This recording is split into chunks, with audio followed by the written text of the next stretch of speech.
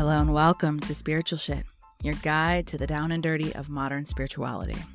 This podcast is a place for people wanting to discover more about spirituality, where we can get weird about ghosts, mediumship, aliens, psychics, religion, new age awakening, ascension, starseeds, channeling, holistic health, philosophy, and even dating. Some shows will be just me rambling about my mystical experiences and discoveries, while other shows will have guests to open up new perspectives and views. I hope you'll join me on this journey as we discuss and open up what spirituality in today's modern world really looks like. Remember to like and subscribe to never miss an episode, and hit me up at thelovelyleah.com or at thelovelyleah on Instagram so we can connect. Become a Patreon supporter to get access to behind the scenes of our guests, freebies, early access to new episodes, discounts on merch, and more.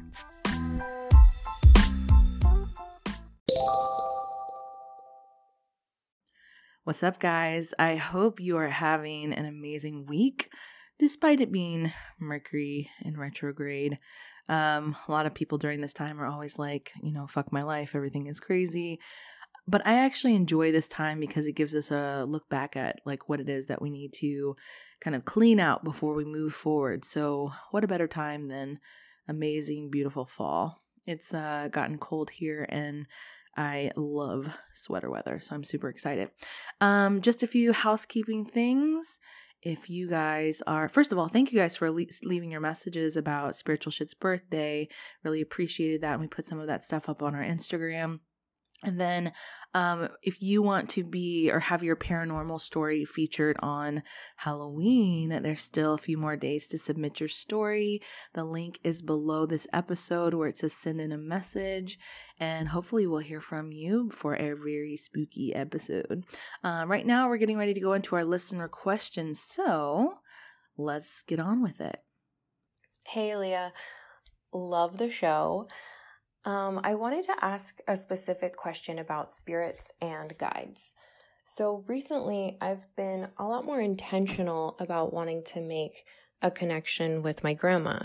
She's been gone for over 15 years, and I always thought she would come to me in like a dream or something, but it never happened. So a couple of nights ago, I was getting ready for bed, and I was washing my face and putting on my serums, and out of nowhere, I got this feeling that was really familiar, but also really far away. It felt like she was standing literally right behind me, and I could feel her.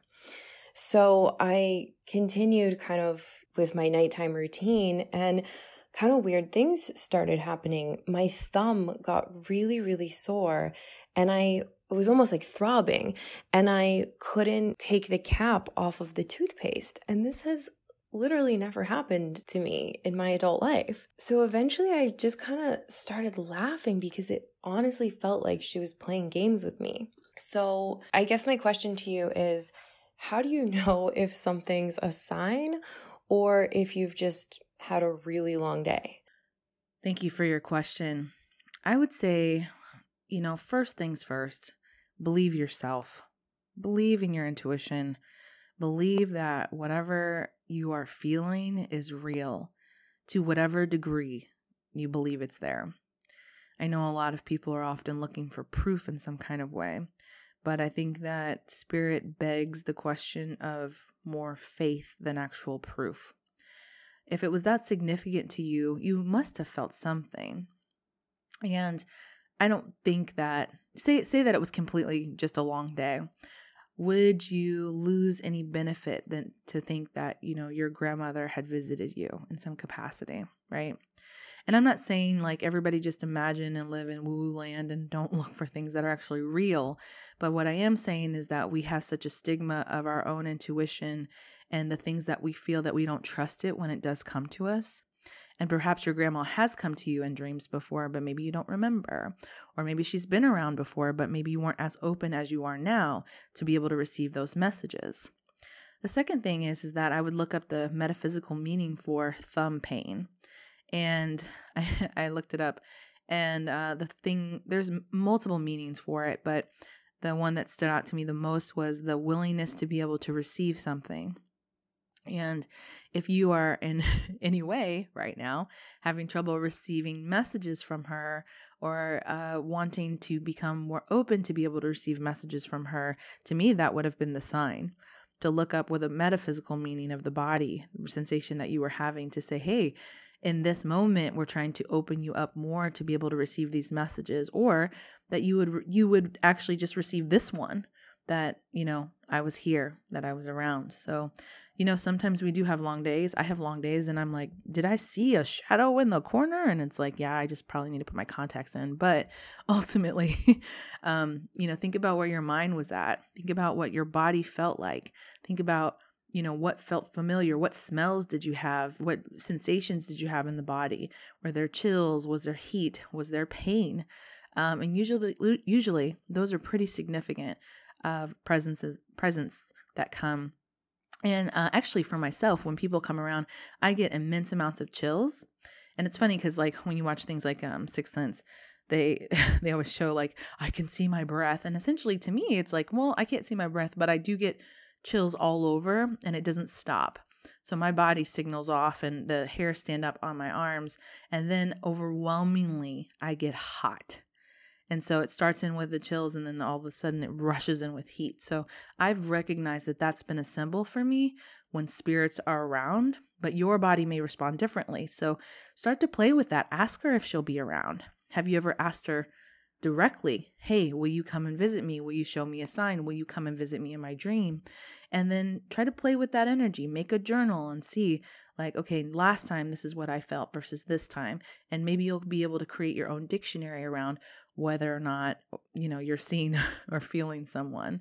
And I advise everybody to do that if they're trying to make connection with their spirit guides, or, their ancestors in some kind of way. Write these instances down and be able to, compare them with each other to start building more confidence in what it is that you're experiencing. So thank you for your question. I hope that answers it. And now let's get on with today's episode. I'm super excited because we have Organic Olivia, and it's going to be a good one. So make sure you listen all the way to the end so you can also hear our weekly wisdom card. Olivia Amitrano is the founder and creator of Organic Olivia. Her personal lifelong struggles with her health inspired her to turn to herbs, traditional Chinese medicine, and Ayurvedic principles to find alternative ways to heal. She's focused on the root cause and never just the symptoms. Olivia is an herbalist, an entrepreneur developing her own herbalist brand to help people heal with plants, a blogger, and most notably, an educator.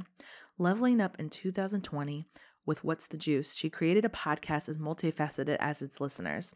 What's the Juice is an extension of Organic Olivia, which started as a blog but quickly morphed into a fierce community of like minds on a divine path of learning, growing, and healing. Our greatest tools are traditional wisdom, she says, herbal medicine, and the brave willingness to explore our own behavior and psychology. Each episode is an opportunity to synthesize her education in herbalism, psychology, and a lifetime of health issues into valuable, tangible tips on how to heal and thrive.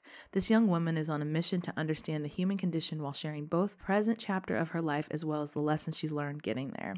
She brings a great deal of wealth to the health sector and her followers. Please welcome Olivia to the show. Hello and welcome to another episode of Spiritual Shit. I'm your host, Aaliyah Lovely, and today we have Organic Olivia, who is a chart-topping podcast host in the functional medicine / blending traditional and scientific beliefs in the medical field. She's also a clinical herbalist. Say hi to everyone. Hello, everyone. Thank you so much for having me, Aaliyah. We're super excited to have you because you are someone who number one, I've just gotten a lot of feedback from a lot of other people about how obsessed people are with you. Well, thank you very much. And just like how much they are excited about the information that you bring to the table and how authentic it is, and how like you really believe in what it is that you're offering your audience, and people just fucking love you. So before we get into all the fun stuff, because today we're going to talk about this clinical herbalist lifestyle and what this means, and talk about the folklore and all that fun stuff.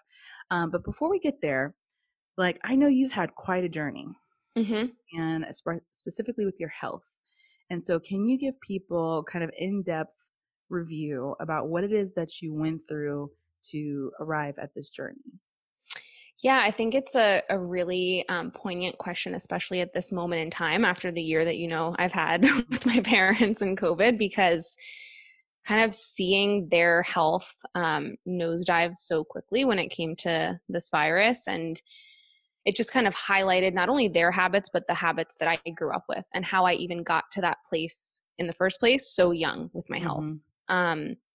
And so basically the story goes that I just grew up in the 90s, right? So like TV dinners and microwavable Jimmy Dean breakfast sausage sandwiches with like the fake cheese. And like, I don't think I Lunchables. I don't think I ever ate a vegetable. Like my mom was always the breadwinner and working and, like getting master's degrees in teaching and like doing all that stuff. So she never cooked. She was just not very domestic, which I think I kind of inherited from her, although I'm doing better.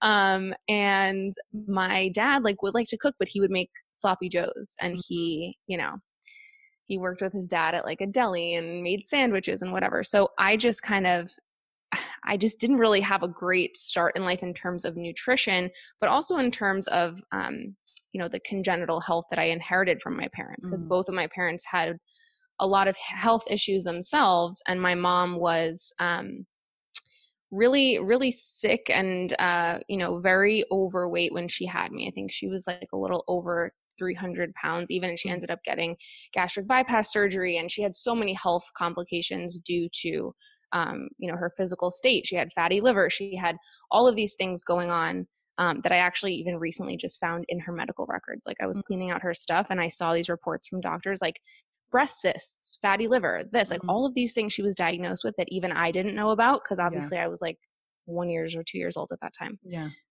So her health was really poor when she was pregnant with me. When I was growing up, her and my father dealt with a lot of addictions as well. So they like smoked for 25 years and then went from a cigarette addiction to like a food addiction. And it was just a lot. Like I inherited a lot of this trauma, and then not to mention the emotional trauma as well from just cycles in my family. I think my family's been really disconnected and in a lot of pain, especially for the last few generations. And so, just as a child, sick all the time. Even when I was born, like within the first few days of life, I had to be put on like simethicone drops for gas and colic because I was so miserable and was reacting to everything. I couldn't do any sort of formula, was totally allergic to dairy. I had to switch to like rice formula because I couldn't even do the soy or anything like that. So I was hyper sensitive from birth. And that, especially the colic and the stomach issues, just never went away and just continued to get worse as I got older. So, growing up, I would have infections all the time. Like I remember my mom trying to sneak antibiotics into like a Wendy's cheeseburger to try to get me to take them, because that's how often I was taking antibiotics, just constantly destroyed my microbiome. Like it just was so casual for us. And my parents were on a lot of pharmaceuticals. So I just kind of felt like that was normal. Yeah. And I even remember when I told my mom, like, hey mom, I think I have that thing. I think I'm depressed like you are. Her reaction was kind of like, I guess instead of being upset or having sympathy, she was kind of just like, oh, like, welcome to the club. Now we can connect on that. And she was just like, great, we'll get you an antidepressant. We'll go to the doctor. We'll do this. Like, it was just so normal to be like, okay, great, let's put a pill on it. So that was the lifestyle I was raised in. And I had this one friend too, who her brother, like her mom made them eat really, really healthy. They were like the crunchy family that I knew. Yeah. And so like they would be having like, organic puffs with rice milk in the morning instead of dairy in their cereal. And I would go to their house and be like, there's nothing here that I ever want to eat. Like I only ate peanut butter and Wonder Bread exclusively. And one time her little brother was like, you're so fat. Why don't you go eat a cheeseburger? And I was like, why don't you go eat something organic? And now I'm organic Olivia. So it's very, just to really highlight the juxtaposition of like the lifestyle in which I grew up in, the habits in which I grew up in. It was a lot. And I feel like I don't know, it just all came to a head when I was like 15 or 16. And especially when I went into college, I was just so tired of being on a million different meds. I was on meds for cystic acne, always taking doxycycline and antibiotics. I was on antispasmodic medications for IBS. I was on antidepressants. I was on anything that you can imagine. And I was only like 16. So I started to kind of get a little scared because I'm like, if I'm this young and I see my parents' health and I see how many medications they're on and how miserable they are, like, what's going to happen to me? And I just couldn't live like that any longer. I couldn't even socialize because I had so much gas and stomach pain all the time that I was just so embarrassed. And even learning how to drive at 16, I would have to pull over the car and like just go into fetal position sometimes because of how badly my stomach hurt. So I ended up deciding, okay, I'm going to be pre-med in college. I am going to not only figure this out for myself, figure out my health issues, but I'm going to use that to help others figure their own issues out. So I had this whole plan, and I got into college, got a scholarship, was so excited, began the pre-med program. And of course, they try to thin out the herd as much as possible when you enter pre-med because they want to make sure you're serious. Yeah. So it's like 9 classes because one is just like a auditorium lecture hall, but that's just, it's so much stress. And that was not conducive to my plan of, I'm going to do this to heal myself. That was just making everything making it worse. Yeah. So I started having even more symptoms pop up. Not only did I have the really bad cystic acne on my face, I started getting cystic acne on my back. I started getting lumps in my armpit and my groin. Like my lymph nodes were clearly very, very, very swollen. I would go to the doctor like before my chemistry class in the morning before my 8 a.m. and he would run tests and he'd be like, yeah, your liver enzymes are super elevated, but I don't know why. He's like, maybe you have some kind of an autoimmune thing. And he told me, with autoimmune disease, he said, even if I think right now that you're going to get an autoimmune disease, he's like, I can't see it on the labs yet, so there's nothing I can do. You're just going to have to wait until you get really sick and then come back. Ugh. So I started to realize, like, this is what my doctor's telling. He's not giving me any kind of solutions. And in fact, he would push things on me. I would go in to see him for all of these physical health issues I was having, and he would just say, by the way, I know you're in college and you're pre-med. You have a future ahead of you. You need to get on birth control. And I was like, okay. Excuse you. I was just like, I guess I was like, I'm practicing safe sex, but like, if that's what you think is best for me, he's just like, yeah, that's not foolproof. You need to be on birth control. So he prescribed me birth control in the midst of all these health issues while I'm super stressed. And I ended up getting a condition called erythema nodosum within 48 hours of taking the birth control, where I had welts all up and down my legs that were like hot and red and swollen. And I went to him. I had my friend rush me to his office, and I'm sitting there and I'm like, I already looked this up online. It's a side effect of oral contraceptives for some people. And he was like, that's not true. This can't be from the birth control. And then he WebMD'd it in front of me and was like, oh, okay. Oh my God.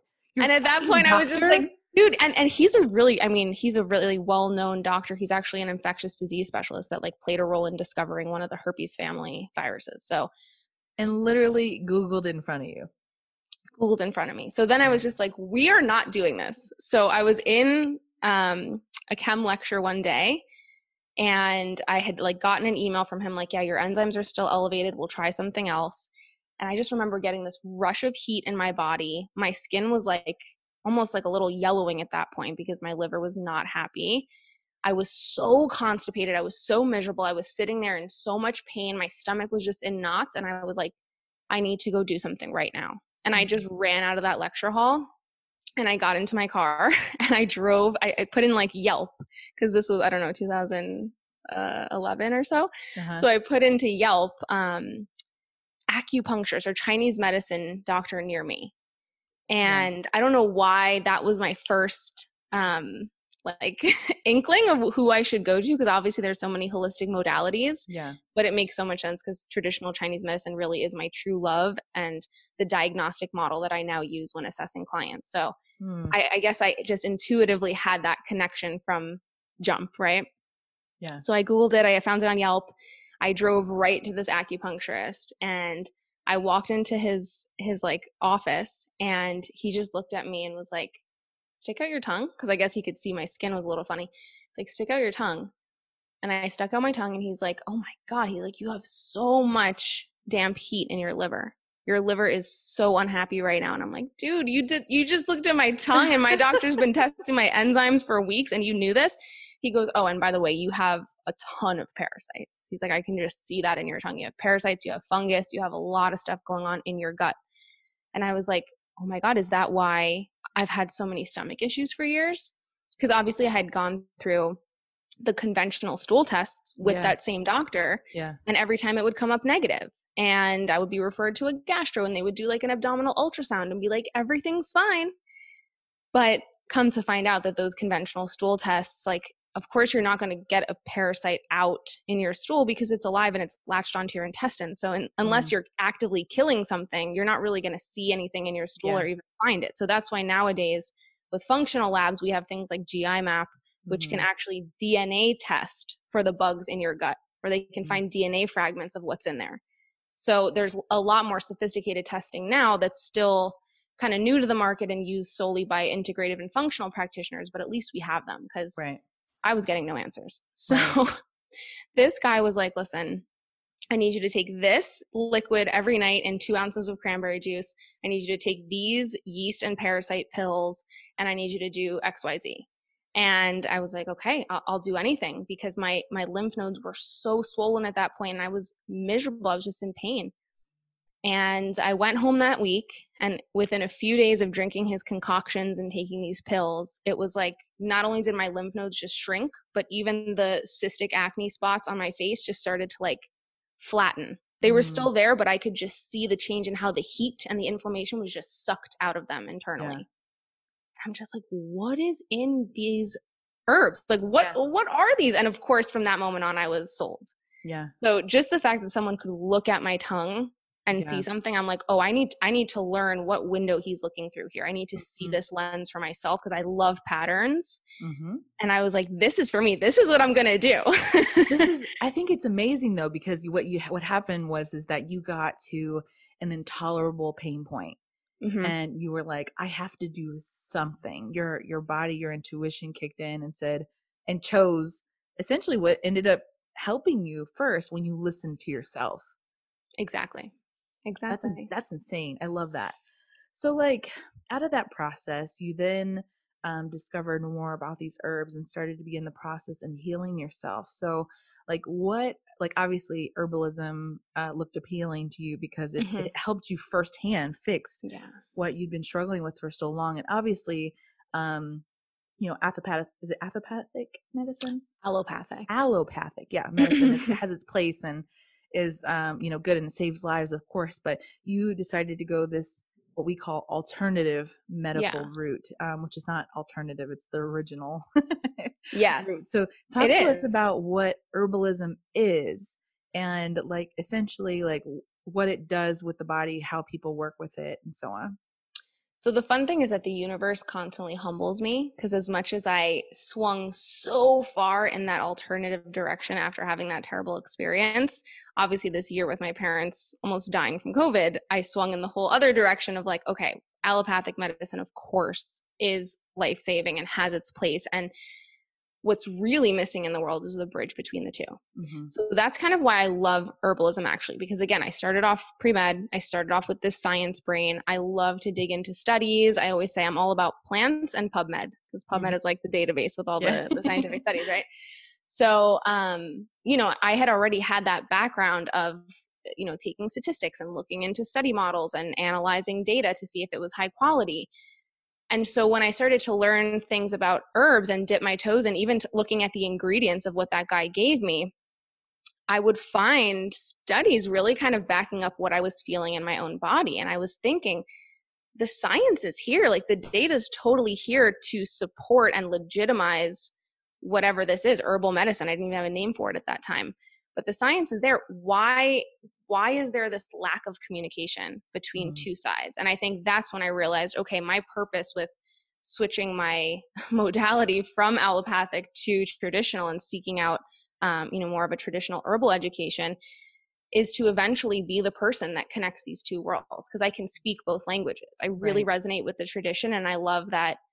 I feel like the test of time is the best clinical evidence you can get, but obviously academia and the scientific community does not feel that way. It has to be a repeatable randomized clinical trial and result. So for me, both pieces of evidence are enough, but that just motivates me further to find the data and even the anecdotes, to work with people and see for myself that these herbs actually do what they say they're going to do. And here's how they can complement the incredible world of modern medicine that we know. Mm-hmm. So the thing about herbs, your question, in terms of like, what is herbal medicine? How do we interact with it? Is that I would say herbs are more modulators rather than overt like medications. Yes, they're medicine. Yes, they can create really deep changes within the body, especially when used long-term and over time. Mm-hmm. But they're not going to give you that quick punch 1-2 magic bullet fix that medication will. Yeah. And of course, if you have a life-threatening infection, you need the quick 1-2 punch and the antibiotics for sure. Stick an IV in there even. Yeah. But if you have something like a chronic gut infection, like the parasites that I had and the candida that I had in my gut, or, SIBO or H. pylori that often we know doesn't even respond all that well to antibiotics in all humans. What are those things, by the way? So these are all different types of gut infections that you can have, because the gut is tissue just like anything else. When you have inflammation in your skin, when you get a bruise or a cut, right? Like you fall off your bike, you get a gash, it's an open wound, right? It's inflamed, it's red, you're having all these immune cells gush here to repair it. That's a vulnerable area. Right. So that area on your outer skin is going to be very vulnerable to infection, which is why we put on a Band-Aid or Neosporin or herb, something antimicrobial to protect that vulnerable area. Your gut is the same. It's still epithelial cells. It's still skin. It's just inside your body. But your gut gets inflamed the same way. You're not falling off a bike and tearing your skin, but you can absolutely tear your gut. You can, have like tiny little perforations is what I mean, leaky gut, things like that. And this is from things that we're eating. Yes, you can eat things that inflame you, things that you're allergic to, just create this like chronic, low grade, constant level of kind of like heat and redness. Think of it like just irritation in the mucous membrane of your gut and the lining of your gut. And over time, again, that irritation and inflammation in that tissue is what makes it vulnerable to overgrowths of either bacteria from the outside world or normal flora that exist within you naturally, but are considered opportunistic. So we all have this balance within our own gut microbiome of, pathogenic, opportunistic bugs that could create a problem, and then really good bugs that like bifidobacterium or lactobacillus that you'll find in any probiotic on a shelf that we know just pretty much exclusively do good things like modulate your immune system, synthesize B vitamins, etc. So you always want to have kind of like an 80-20 good bug to bad bug or opportunistic bug, let's say, ratio. Yeah. But when you're inflamed all the time, when your gut's inflamed, when you're eating foods that don't agree with you, when you have leaky gut, when you're exposed to heavy metals, when you have parasites or, you travel and you get parasites, they can also, again, latch onto your intestines and create little perforations. That's when the opportunistic bacteria can go right in there and just start to reproduce, because opportunistic bugs really enjoy unhealthy tissue. And that's where the terrain versus germ theory comes in, where sure, we could blame the germ all we want. That's the Pasteur germ theory. And we could say that the germ is what causes disease, which is true. But there's duality here where what was the terrain that allowed that germ to make a home in that environment and be comfortable? Right. So how can we modulate the terrain? Exactly. Because an antibiotic will work for germ theory. It'll knock out the germ. Yeah. But what happens when you knock out all your good germs and then your terrain is imbalanced and you're inflamed because you don't have the immune modulating good bugs? Then you're just going to get something else again. So you need to really work long-term, changing your diet, figuring out your individual triggers or sensitivities, because we all have them. And, using botanicals and teas and just daily nourishing soothers and minerals and all of these things that we can consume that we have available to us that nourish and repair our gut and keep our gut healthy, because we are exposed to a lot of assaults on the gut every day. I mean, even something like pesticides. Pesticides are often metal based. They have heavy metals in them. That really has an assault on the gut because metals are bactericidal. So they're going to kill off some of your good bugs. We're exposed to glyphosate. That's another pesticide that's a huge issue. And glyphosate, we know, totally destroys that gut barrier and creates leaky gut.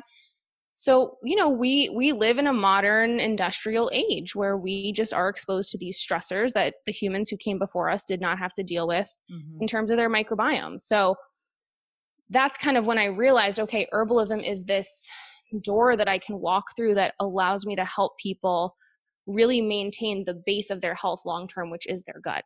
Mm-hmm. And we can also be integrative and, of course, again, turn to these modern medical inventions when we really need them. But how can I just nourish and heal people and myself on a long-term basis? How do I, create the antithesis of a quick fix in a sense? Yeah. Yeah. Wow. Now, like everything that you just said, first of all, like listeners, if you're feeling overwhelmed, like, holy shit, I'm probably really unhealthy. I need to like absolutely kill my diet right now. That was my first reaction. Like, oh, wow. Like I could really start to fix some things. Through this process of this integration and allowing yourself to start to discover what the earth has to offer.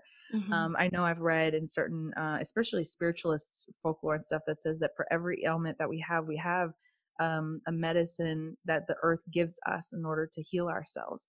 And so, in fact, you came back from foundational sickness, foundational practices, and foundational barriers and things that broke your health down in significant ways, and you were able to step back from that.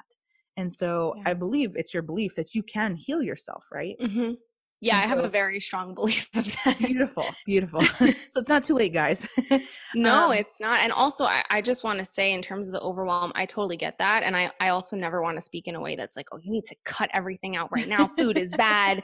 Dairy's bad for everyone. Everyone has their own individual sensitivity. Right. So there's no like black and white with food. And I don't want to ever make people afraid of food. And I think the best way you can think of it is like, just what can I add right now? Because every little bit of just, even if you didn't change your diet at all and you still had like some fast food or whatever in your day, if you just added one salad or one serving of soup that had a bunch of different vegetables and starches and different types of fibers, already the polyphenols, the vibrant colors, the plant chemicals in those foods are going to go right into your gut. And those polyphenols create an environment for the good bugs. Mm-hmm. So you can just start adding things to your diet. Just start adding one by one little bits of color and herbs and more cilantro and more of this into your day.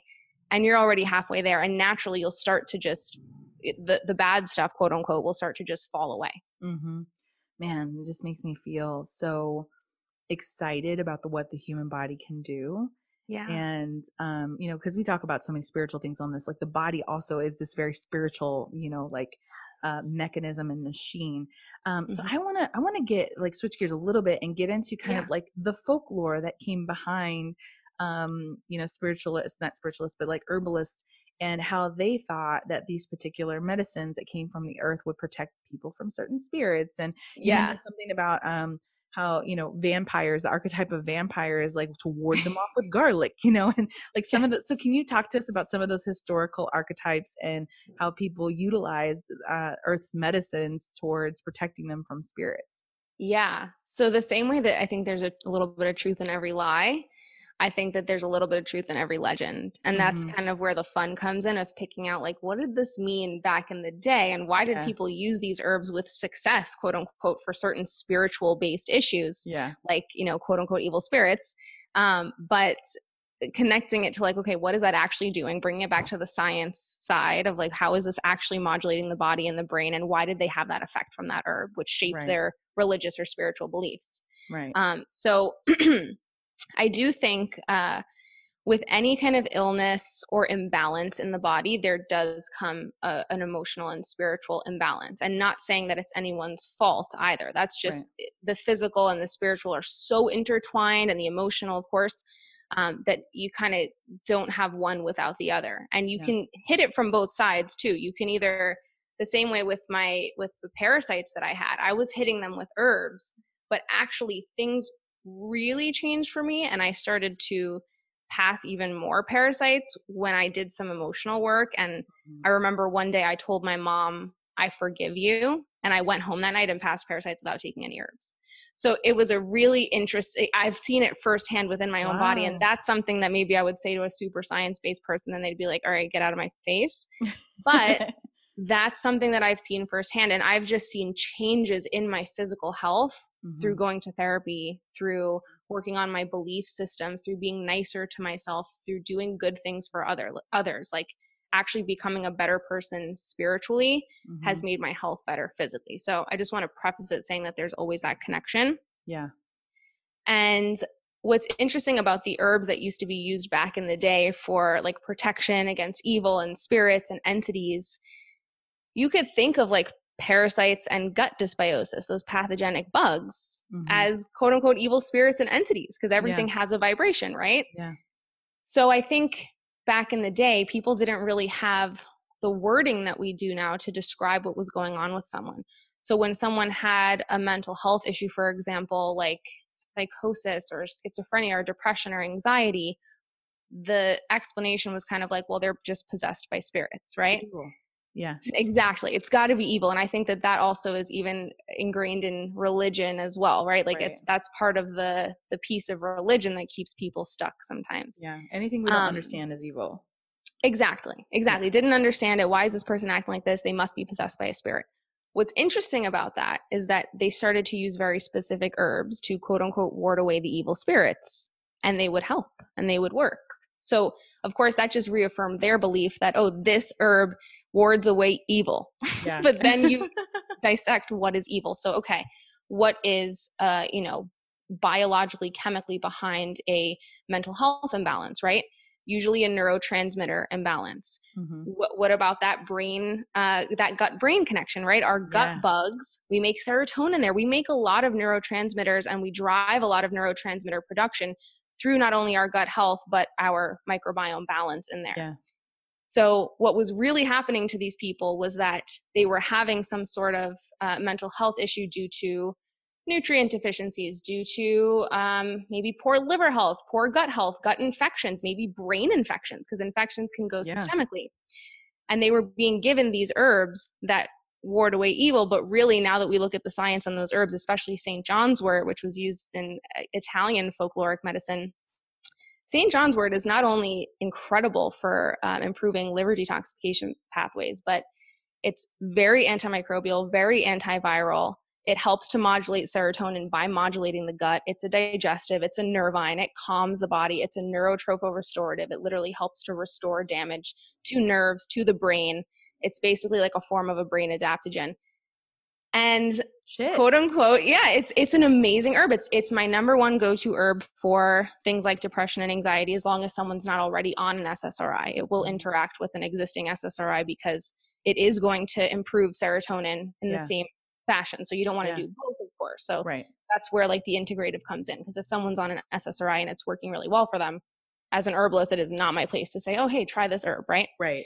But if someone's coming to me where they fit the pattern of, okay, not only are they having some chronic pain, which St. John's wort can also help with, but maybe they're having some signs of poor liver detoxification, such as hormone imbalance.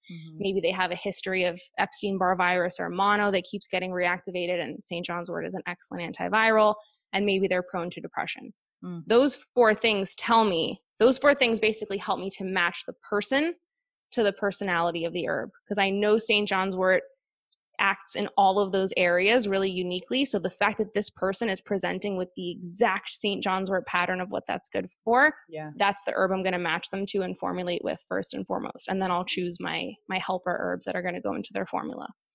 I try to work with St. John's wort a lot for things like melancholy and depression. And it's just funny to connect it back in the day that it helped to ward away evil, but really it's something that it really improves your mental and gut health.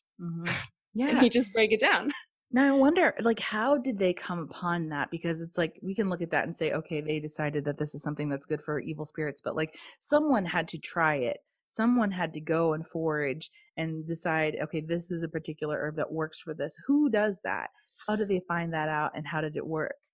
God bless. Shout out to the ancestors who passed because of trying poisonous herbs, because I'm sure that many people sacrificed their lives eating plants and flowers and met their demise that way so that we could have the information that we have today. So always grateful to those who came before us. And I think that's kind of how it happened. You're right. Someone started to munch on St. John's wort, and it goes a little deeper there too, right? Because when you see a plant, there's a reason that you're attracted to it, right? On that spiritual level, taking it back to like the real woo, which I love. When you see a plant, you're like, what is that? I need to look that up.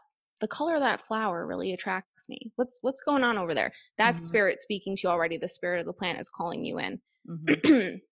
But even further than that, plants speak to us through their appearance. It's called the doctrine of signatures. So the way that a plant looks will actually tell you so much about what it does for the body when you're just sitting with it and looking at it. You don't even have to take it at first to participate in the medicine and learn from it. So something like passion flower, for example, it has these little swirly, spirally tendrils that love to like grab onto things around it so that it can kind of vine up. And those little swirly tendrils, my teacher always says, it's a representation of those looping thoughts that passion flower is so good at squashing.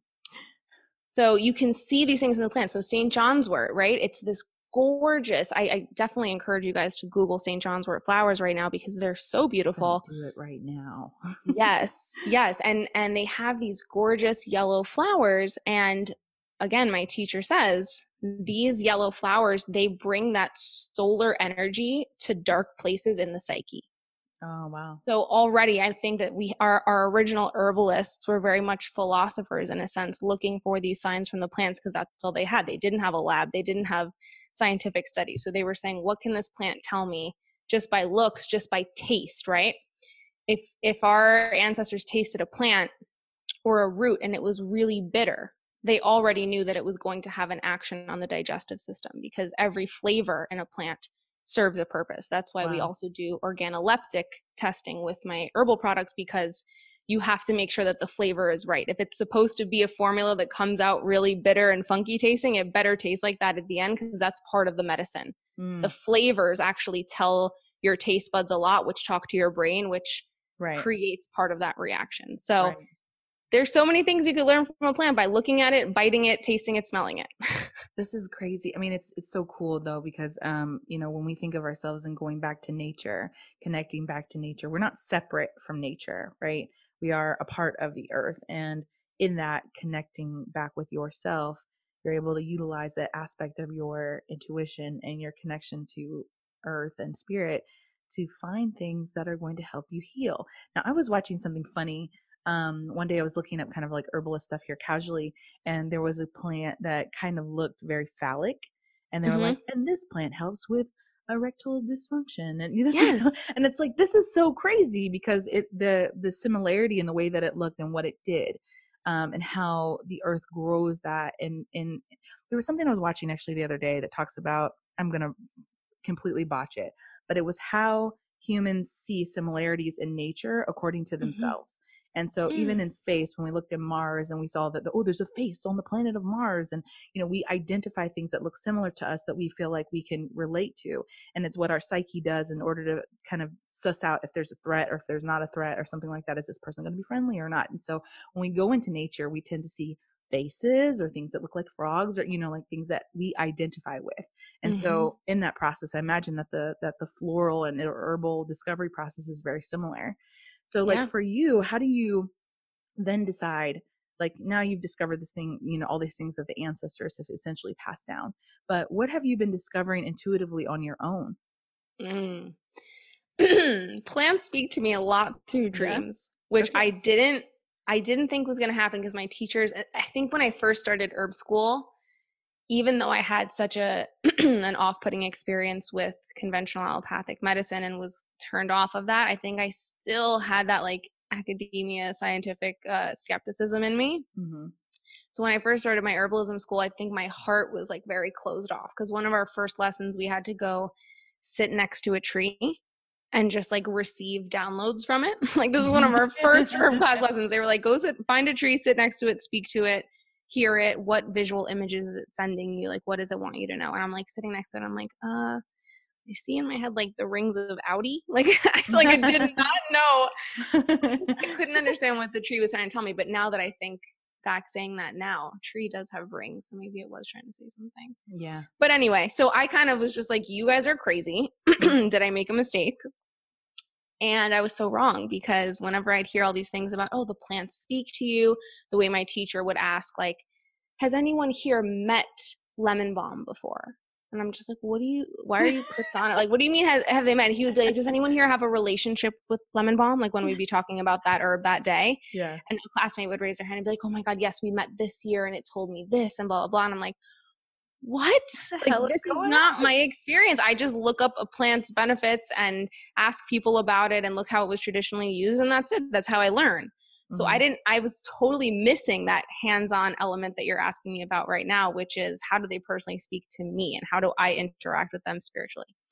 So once I cracked my heart open through that first year of herb school and like opened my mind to the fact that that could be a thing and it wasn't like embarrassing to talk that hippie way, like I started to embrace it and love it and actually be like happy for my classmates when they would share a story of an experience with an herb like that. And I remember like crying on the last day of my first year of herb school too, telling them like, you guys, my heart was almost fully closed. Like the door was just ajar and you guys bursted it open. But yeah, once that happened and I just became more open and I opened my energy and intuition and became open to the possibility that plants could speak or send messages, they just started coming in right away. It's like that trust that you and I were talking about the other day, right? Yeah. Yeah.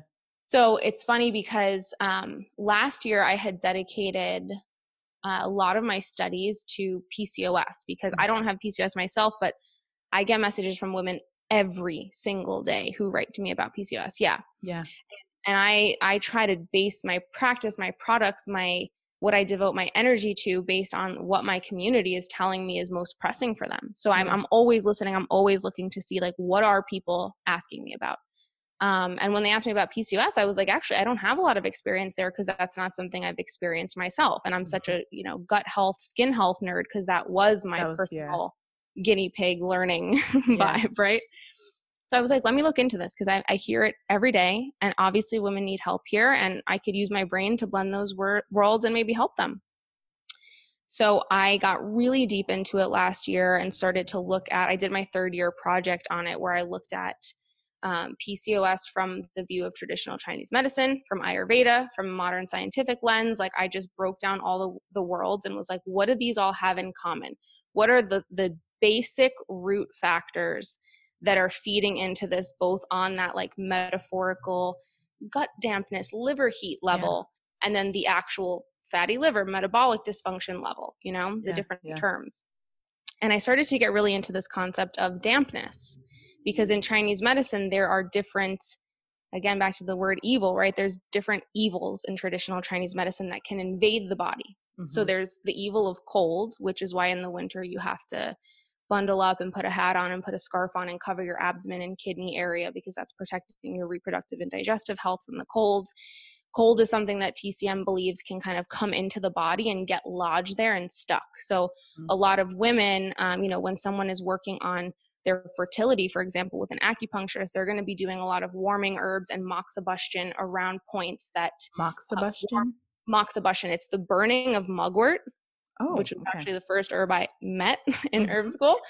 But it's the burning of mugwort in a stick. They kind of like, it just looks like a long stick cigar kind of thing. Yeah. They pack it with dried mugwort and then they just light it and it's almost like a smudge stick in a sense. Yeah. And you hold it to your acupuncture point so that you can warm and move energy in those points and those meridians. Okay. So they'll usually, warm up your kidney points because the kidney meridian encompasses the reproductive system. And they say that often there's a lot of, the womb can actually be really cold and the womb needs to be really warm in order to be conducive to a pregnancy. So I even interviewed an acupuncturist the other day and she was like, I tell women who are trying to conceive to make sure that they're not going into pools a lot in the summer because the cold water in pools, even if it's really hot outside, the pool is always a lot colder. Like that coldness, being in that water for too long, too often can definitely seep into the womb area and the kidney meridian. So it's just very interesting, to see these evils that can invade the body. And again, like cold and even the concept of dampness, you think of like a damp, dark cabinet in a house, it's definitely going to foster mold and microbial growth, like any kind of swampy dampness. So the same thing happens in the gut when we eat a lot of quote damp foods like dairy, like ice cream, like sugar, fried foods, breads, anything that's really like starchy, sticky, gluten-y. I think this is part of why people have so many issues with gluten and dairy because they just are the dampest of the damp foods. And we already eat a very damp standard American diet. So when you eat a lot of those damp foods, it creates that damp, swampy, inflamed, sticky environment in the gut. And you have dampness there, or damp heat can seep into the liver meridian, and it can create all of these gut problems like IBS and the stuff that I was dealing with. That was my pattern. I was straight up damp heat, not only in my gut, but in my skin. It was these like pussy, damp, oozing, cystic, hot pimples, damp heat. Like that is the perfect way to think about it. It is exactly how it sounds. And you could see it in the body. Wow. So, you think of these like pernicious, evil influences, and the goal is to kind of protect yourself from them. And that came up for me in PCOS, was that there was just dampness. That was the base in Chinese medicine of PCOS. So they use a lot of warming and drying herbs like cinnamon for PCOS and the traditional Chinese formulas. And then you look at it in the Western science, and it's so exciting because cinnamon helps with insulin resistance. Yes. I was just going to say that is something I came upon because I have PCOS, and they immediately saw that was something that was like really important for, and it was weird because like naturally, just intuitively, I was more drawn to more cinnamony things. Yes. And like not good things though. Cause like you do cinnamon rolls and you're like, okay, well that's a lot of sugar. And then of course, that's very damp. Very counterintuitive here. But like being not able counterintuitive though, because you can not add cinnamon. Counterproductive. Yes. Because like putting in the cinnamon roll is like not doing that good of a job. But then I started looking at like how cinnamon pills essentially, like just ingesting cinnamon pills and how that would regulate blood sugar and how good it was for you. And I was like, of all things, cinnamon? Really? Like, and it was just really surprising. Cinnamon's great to just bring a period on too. Whenever my friends are like, oh, I'm late by like 2 days, it's so annoying, I like need to bleed. Because when you're late, you kind of your emotions build up too. Like you just gotta bleed. Yeah. So whenever that happens, I'm like, I got you, cinnamon tea, like right away. And I'll usually, even for myself, I'll take cinnamon capsules or cinnamon tincture 6 days leading up to my period, when it's a month where I can see and feel that I'm like running a little colder and I've been more stressed, and like my heat has kind of been drained from my body because of overwork or not wearing socks or eating like colder foods and iced coffee and ice cream. Like I'll be like, okay, I indulged in the cold this month. Now I need to like warm and dry everything. So I'm going to use the cinnamon for a few days before my period to warm up my womb so that my blood flow is not impeded by the cold and constriction. Because that's where period cramps come from in TCM, is that like you think of cold and you think of like frigid tightening up, and that happens to our blood vessels and just the womb in general. And that's why a heating pad helps so much with menstrual cramps, because you're opening up the blood flow. What is TCM? Traditional Chinese medicine. Sorry. Okay. I said it a few times and I was like, I'm not sure what that is. Now, see, I love having you on because this is out of my normal depth as far as like what it is that we talk about on the show. And we've gotten into definitely like menstrual stuff and like, what I'm not so much in the herbal or medicinal path. And so it's kind of cool to kind of really open up and understand more of this stuff. I want to go back to what you said about your first experience with the herb that talked to you about mugwort. Like what happened there? So mugwort is a very damp, draining, like hot, spicy, pungent, warming herb that like just knocks dampness out of the gut. And it's actually a very magical herb that you can use for dream medicine. So you can sleep with some mugwort under your pillow, or like, have it in like a muslin cloth and sleep with it by your bed. You can take mugwort tincture before bed. You can infuse mugwort into an oil and rub it on your abdomen for menstrual cramps and like womb wisdom, to like really connect with your feminine intuition. So it's a very interesting witchy plant. And the legend goes that like you always know where the witch lives because mugwort's growing all around her, like all around her path by her house. But now mugwort is so invasive that you go anywhere in my neighborhood and it's just mugwort everywhere. It's like the most potent weed. And there's a California mugwort, there's the Eastern mugwort that we have here. And so the same way that like the legend goes that you would find it near a witch's house, there's also a legend of like whatever plant starts to be invasive and grows everywhere is actually what the collective needs right now. So I always pay attention to the weeds that are thriving, like each season and year to year. We need that liver support so bad, and the kidney support with dandelion leaf. But yeah, so mugwort, we had touched on her in a class, and they were like, yeah, she's spicy, she's witchy, she's warming, and I always run really cold, so my hands and feet are always cold. So I was immediately attracted to that spiciness and that warming and the scent, and it just invigorated me. It just, something inside me was like, this is a plant for you. And we had talked about like 7 other plants that day, and none of them had that feeling for me. So it's a lot of the times like figuring out the plants that you need is just really tuning into which one piques your interest and you can't stop thinking about. Yeah. So I was looking for mugwort everywhere. I'm like, oh my God, I'm going to harvest it locally. I'm going to like wild forage it. This is so exciting. And I couldn't find it, even though it's everywhere. It was just right in front of my face at all times, but I kept missing it. And like I was searching in all these fields, and it just, one day I just realized like, oh my God, this has been it all along right in front of my face. And I foraged a bunch with my friend Nasia and my boyfriend Nick, and we took it home and we like dried it and took it off the stems and everything. And that night, as we were taking them off the stems and like doing this process together, that's like a very ancestral process, the volatile essential oils that were coming out of the plant due to the movement and breaking up the leaves were so strong in the air that we were all like, we were like high. We were so giddy and laughy and sleepy. And like that, again, that's part of what my teachers say of like, you don't actually have to take herbs all the time to get their medicine. Sometimes you can just touch them, interact with them, smell them, get their oils. And I just, ever since that night, feeling the spirit of mugwort come through us and just make us so like open and witchy and cool and jokey and like almost like sedated in this like interworld space, I just fell in love with her and was like, I'm going to use this in medicine whenever I can, especially for a very intuitive woman who has menstrual problems. Like that's kind of like how I blended everything together. A very intuitive woman who has really strong dreams where she wants to work with her dreams and remember them, and has menstrual problems and runs cold and has some digestive issues. Like that will be the pattern of mugwort. So that's when I kind of started to shape that pattern together and recognize the person who would be a match to it, which was definitely me at the time. Yeah.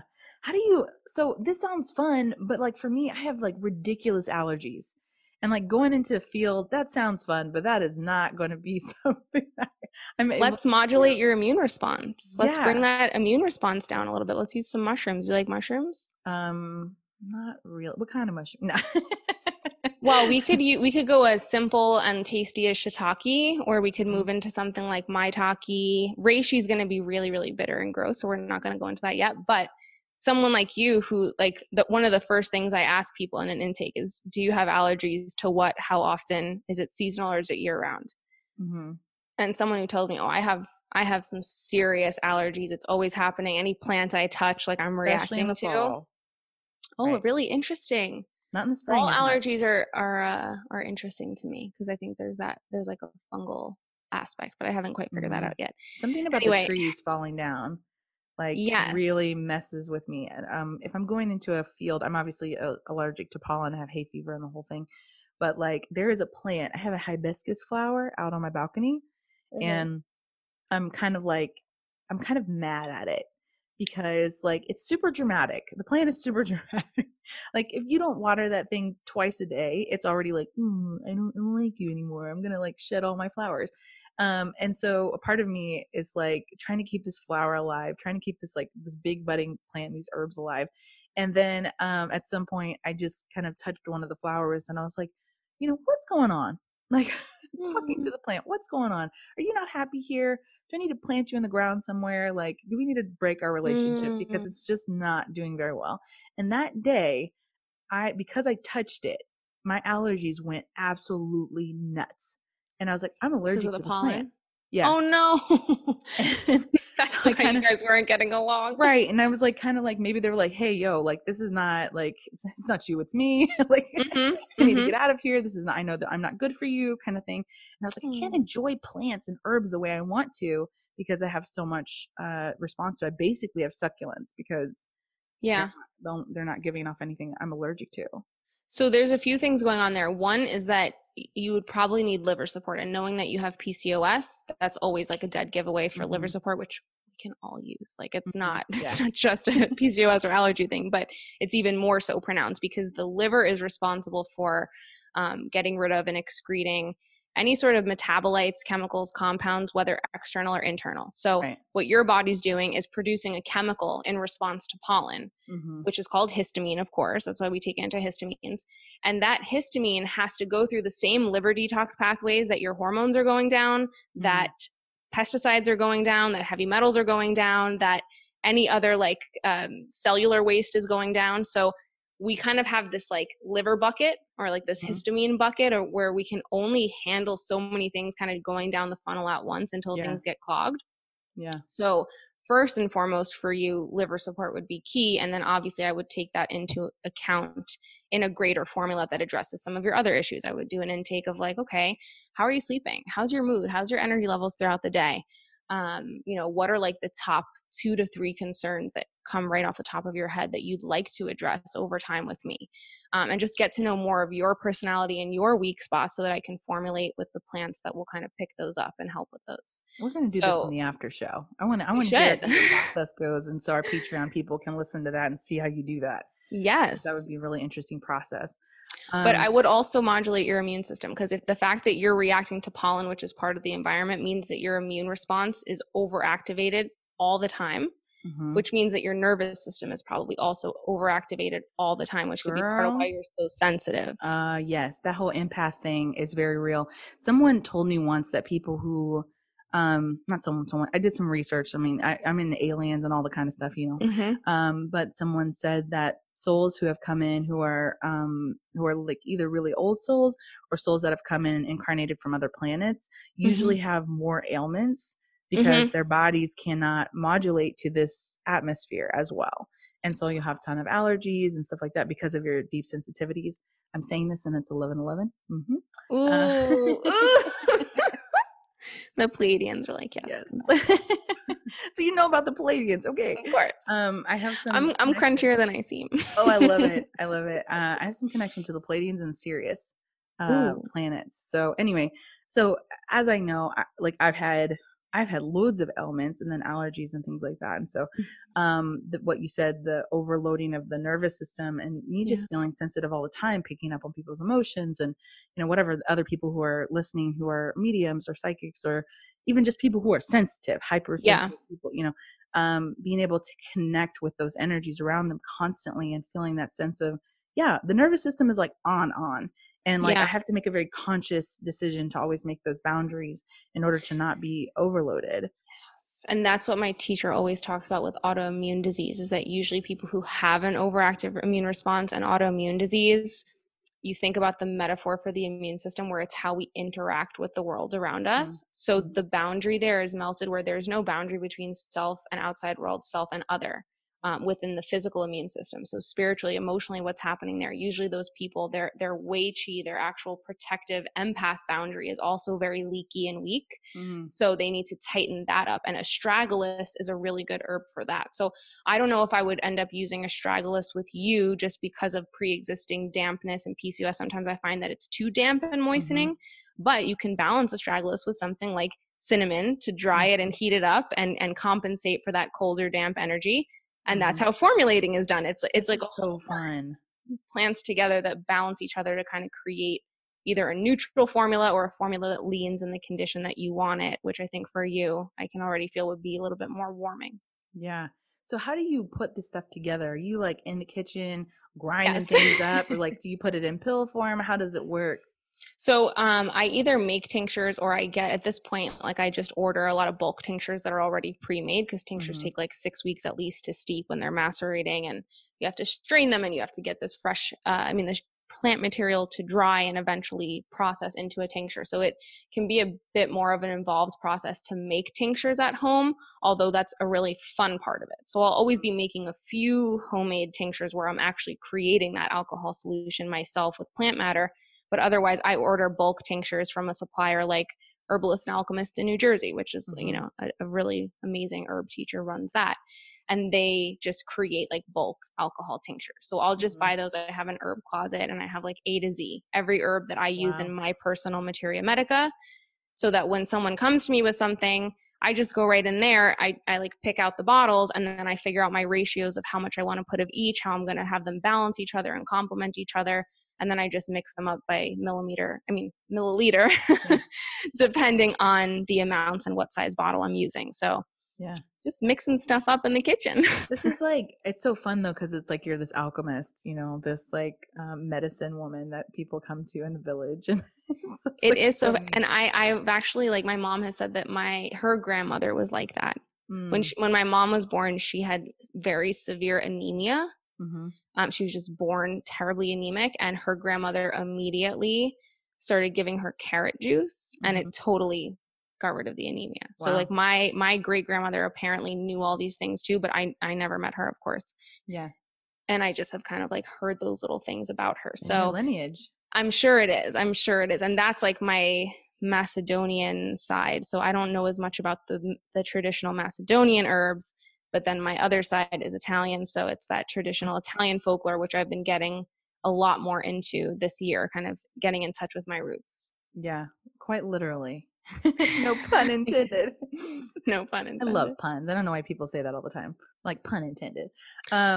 Oh, actually, I wanted to go back really quick because I realized when I was telling the story about dampness and like the evils in Chinese medicine, I didn't connect it back to the dream because I was saying plants talk to me in dreams. Okay, so let's wrap that up. Yes. So I had been studying dampness all year, right? And then in November, like last November, 2019, I had a terrible month, like a deep depression that I haven't felt in a really long time. And I was doing all my herbals and I was on my routine and I was exercising. And it was like a deep, like generational, like pain in my body and soul that I couldn't come out of. I don't remember the last time I felt that bad. I couldn't even like work that month. It was terrible. And I had a dream that I saw my parents sitting in their house, but it was a swamp. It was just like a straight up like super swamp. Like their legs were like stuck in this goo on the ground, and they were like stuck to the couch and stuck to each other. And I was just watching them like try to kind of like move around in the swamp. They couldn't get up. They were so slow and stagnant. And a very, very clear voice in the dream said, families like that need bear medicine. And then I woke up. And I obviously the swamp was dampness, right? And I had already been studying that. But then I look up bear medicine, and it was an herb that I didn't realize that this herb, Archangelica, named after archangels, right? For its, spiritual properties and ability to ward away evil, like this crazy, bitter, damp, draining herb. I didn't realize that it was often referred to as bear medicine. I had never heard that term used before, but that week I was obsessed with learning about Angelica. Yeah. So then I had that dream of like family. So it was just this confirmation of like, yeah, that random inkling that you had to buy that book about Archangelica is totally confirmed. And it's not only is it right for you, it actually helped me to kind of come out of that depression a bit, but it's also right for your family. Come to find out a few months later, I think that month of like depression / downloads and recalibrating was prepping me for my parents almost losing their lives a few months later. Yeah. And was prepping me for COVID in general, because COVID is a pathogen that is very much attracted to dampness. That's why we're seeing that, all these pre-existing conditions that do predispose you to complications like diabetes, heart disease, obesity, those all have an element of dampness within them because the microbiome is always compromised in some fashion with those conditions. It's a susceptible environment for the virus to thrive. Exactly. This is a virus that really thrives in dampness. And I think, like I've always said, my inkling from the beginning, from March, I've said I feel that it enters through the gut, that your gut is compromised and it comes there first, because I felt my symptoms in the gut only for the first 11 days. My parents felt gut symptoms only for the first like 2.5 weeks before they even got respiratory symptoms. Yeah, when we all had COVID. Got it. And there actually was an article that came out the other day where the title was like, new research shows that the virus might hide out and replicate in the gut, or like even when tests are negative, it might still be hiding in the gut. So I know that there's this gut dampness element to COVID that we haven't quite figured out yet. And that's why in the beginning, when people would go to the hospital with just like stomach symptoms, they would scan their lungs and they would already have lung damage because it was just presenting in the gut first. But in Chinese medicine, the lung and the large intestine are the same. Yeah. They're paired. They're Yeah. paired organs. So whenever you have dampness in the gut, you're prone to dampness in the lungs. So I ended up using Angelica, not the Archangelica species, but the Sinensis species, the Chinese species, in my lung formula for COVID when I was making care packages for my community, friends, and family. So Yeah. this dream about dampness ended up helping me months later to not only help my parents, but to help my community and figure out what kind of formula I needed to create. Wow. Wow. That's fucking powerful. Yes. Like that's huge though, especially like, I mean, everybody's super scared about contracting this pathogen and what it's going to do to it. But now that makes sense to me, because like this pre-existing condition issue is because that there is something in those pre-existing conditions that makes a very susceptible and vulnerable environment for this pathogen to come into. In the microbiome. Yeah. Yeah. And your best protection is just simply nourishing and modulating and feeding and loving your microbiome, because you have the same microbiome that's in your gut is also in your lungs. Mhm. So your good bugs are the protection against the bad bugs. The more they're crowding them out, the less they can even reproduce and proliferate. And obviously a virus isn't bacteria. I'm talking more about the bacteria in your microbiome. But regardless, bacteria help with your immune cells and immune system, and it's all connected. So what I've had people do, I started making something that I call immunity. I'm going to add it to my line, and I'm going to call it microbiome tea, because it really is more for your microbiome even than your immunity. It just happens to help with immunity because of that. Right. So I started sharing on Instagram that part of what I was doing when I was getting calls every day in March and April with everyone saying, hey, my grandma has it, my sister has it, what can you make for them? I would put together this care package of the immunity or the microbiome tea, which is ginger, orange peel, onion, rosemary, and then some cinnamon and clove if you want it a little spicier. I think that helps it a lot. They're all drying agents? They're all like drying, antimicrobial, antiviral, but like very much antimicrobial. Because my theory is that, from what I saw with my parents, especially in the hospital, it's not necessarily the virus itself that kills you. We know obviously the cause of death was acute respiratory distress syndrome, and inability to oxygenate the body and brain, or it was organ failure. So it's not necessarily the virus itself that kills you. Similar to something like HIV, the cause of death in people who have HIV and AIDS is not always the actual virus or the syndrome. It's something like tuberculosis that comes along, a bacteria that comes along and just takes advantage because it's opportunistic and your immune system and your cells are compromised. Yeah. So same thing with COVID. I think that the most important thing that people can do is when they have symptoms of the virus, and if and when they contract the virus, is actually start to add in antimicrobial agents like the ginger, orange peel, onion to prevent secondary lung infections that are bacterial. Yeah. I think that's what gets people, because for my parents, for my dad, within an hour, when they finally gave him a Z-Pak, which is a super strong antibiotic. Yeah. When they finally gave him that, he called me within an hour and was like, I felt a shift in my breathing, and he was about to go on a vent. So same with my mom, she was on a vent, and once they did the Z-Pak, she was off the vent in 2 days. Wow. So for them, there was clearly, and also Z-Pak is anti-inflammatory, so nothing's set in stone. But for me, clearly there is this secondary bacterial infection, and we know that happens in hospitals anyway. So when you have a virus, it's just really nice to also protect yourself and just guard your microbiome against any kind of secondary bacterial infections.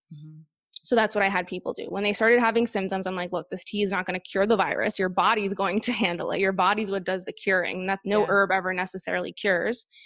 But you're going to use this tea to actually nourish and modulate your microbiome and get rid of some of the dysbiotic bacteria, so that you have more of the good bacteria and can fight a possible secondary infection better and avoid complications, right? Hopefully avoid complications. And so is this people why were making that tea? What? So I was going to say, is this why people have such a variable response to the virus? It's depending on what their gut biome is already producing.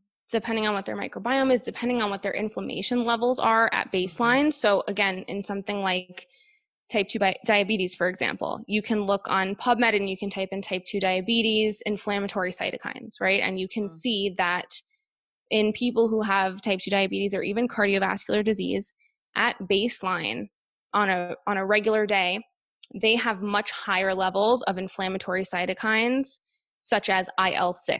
That's one of them, right?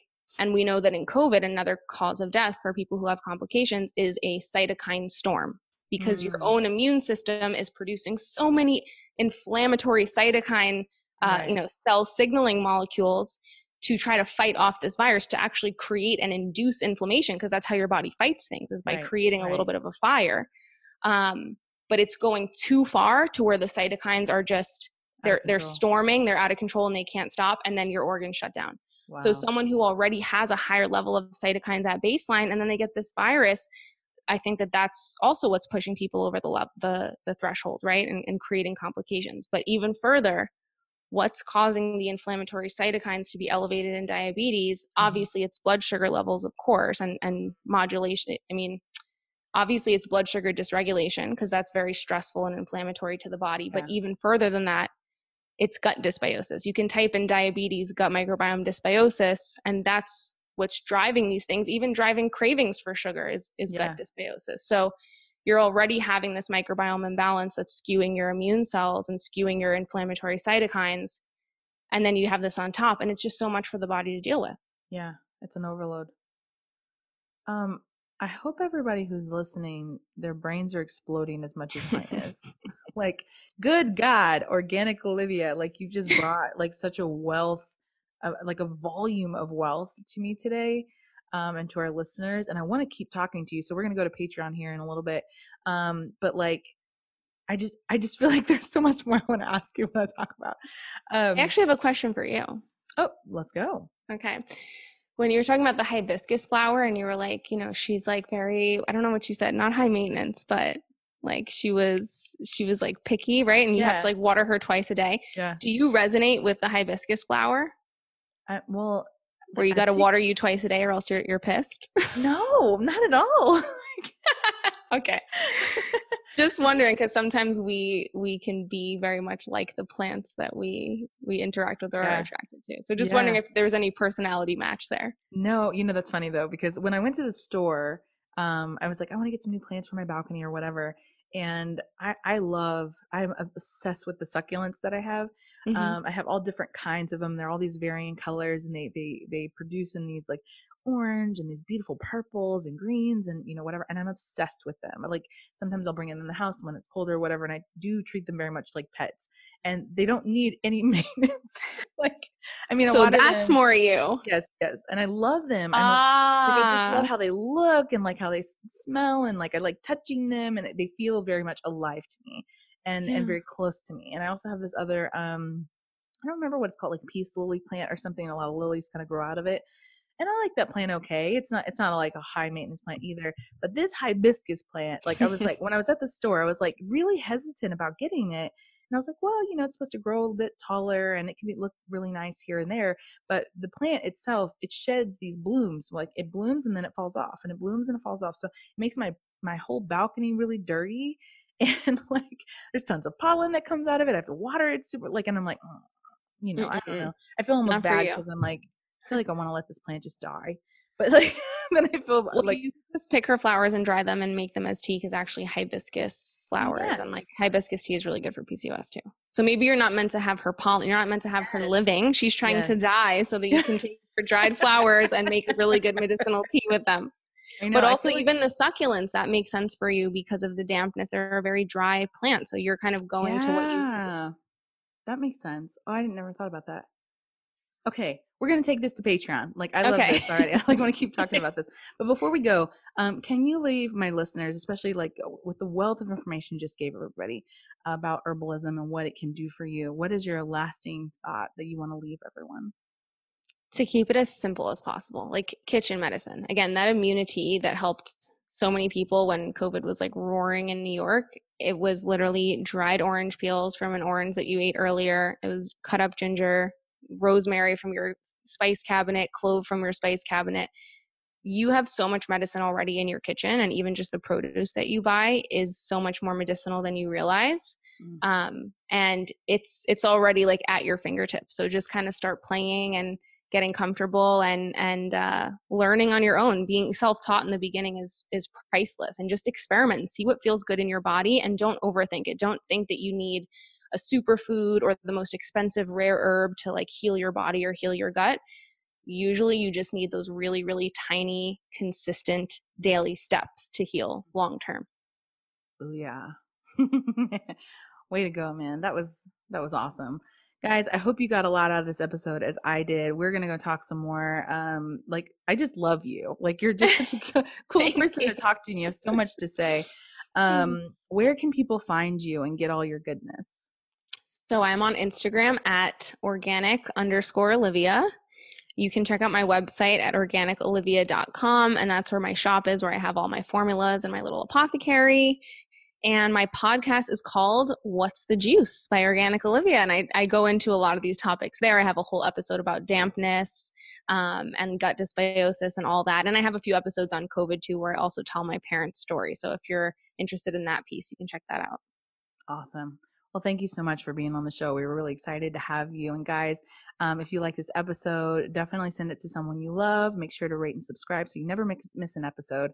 And we will see you in the next one. Bye.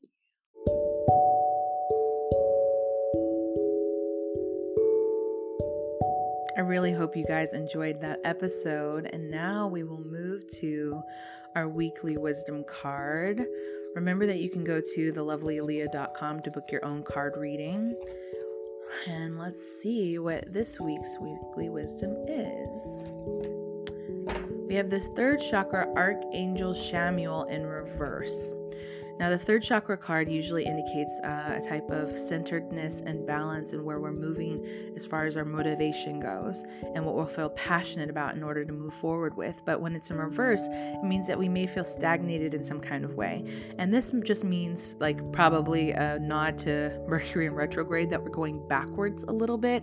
And maybe it's more of a time to reflect instead of trying to push and move forward, that we go back and kind of clean up the things that we might have missed, that we've swept underneath the rug and need to deal with in order to move forward to clean house. Mercury in retrograde, as I said earlier, always gets kind of a bad rep because it's like, oh, our technology fails and everything's slower and blah, blah, blah. But, I don't think it's as much of Mercury, this planet's problem, as much as it's how you deal with it. This can be a wonderful catalytic time for you to be able to go back and really dig deep and learn the lessons that you were supposed to learn, so that way when you move forward, you can move forward free and clear. It's like a kind of like paying off a debt, if you will. So in this essence, we want to kind of go back and look in and see like where we're feeling delays, where we're feeling frustration, where we're feeling areas that we haven't looked at, where have we overlooked some of our own feelings that we need to kind of process out before we're able to move forward and heal in bigger and better ways. And so I hope that for moving forward for you guys this week, that you'll give yourself an opportunity to do some reflection and give yourself some grace during that time period, because it is difficult to feel like we're in delay and have resistance and we can't go where we're trying to go. But more than anything, it's a gift to be able to look back and reflect in order to really, really give ourselves the opportunity to give ourselves the attention that we've deserved all along.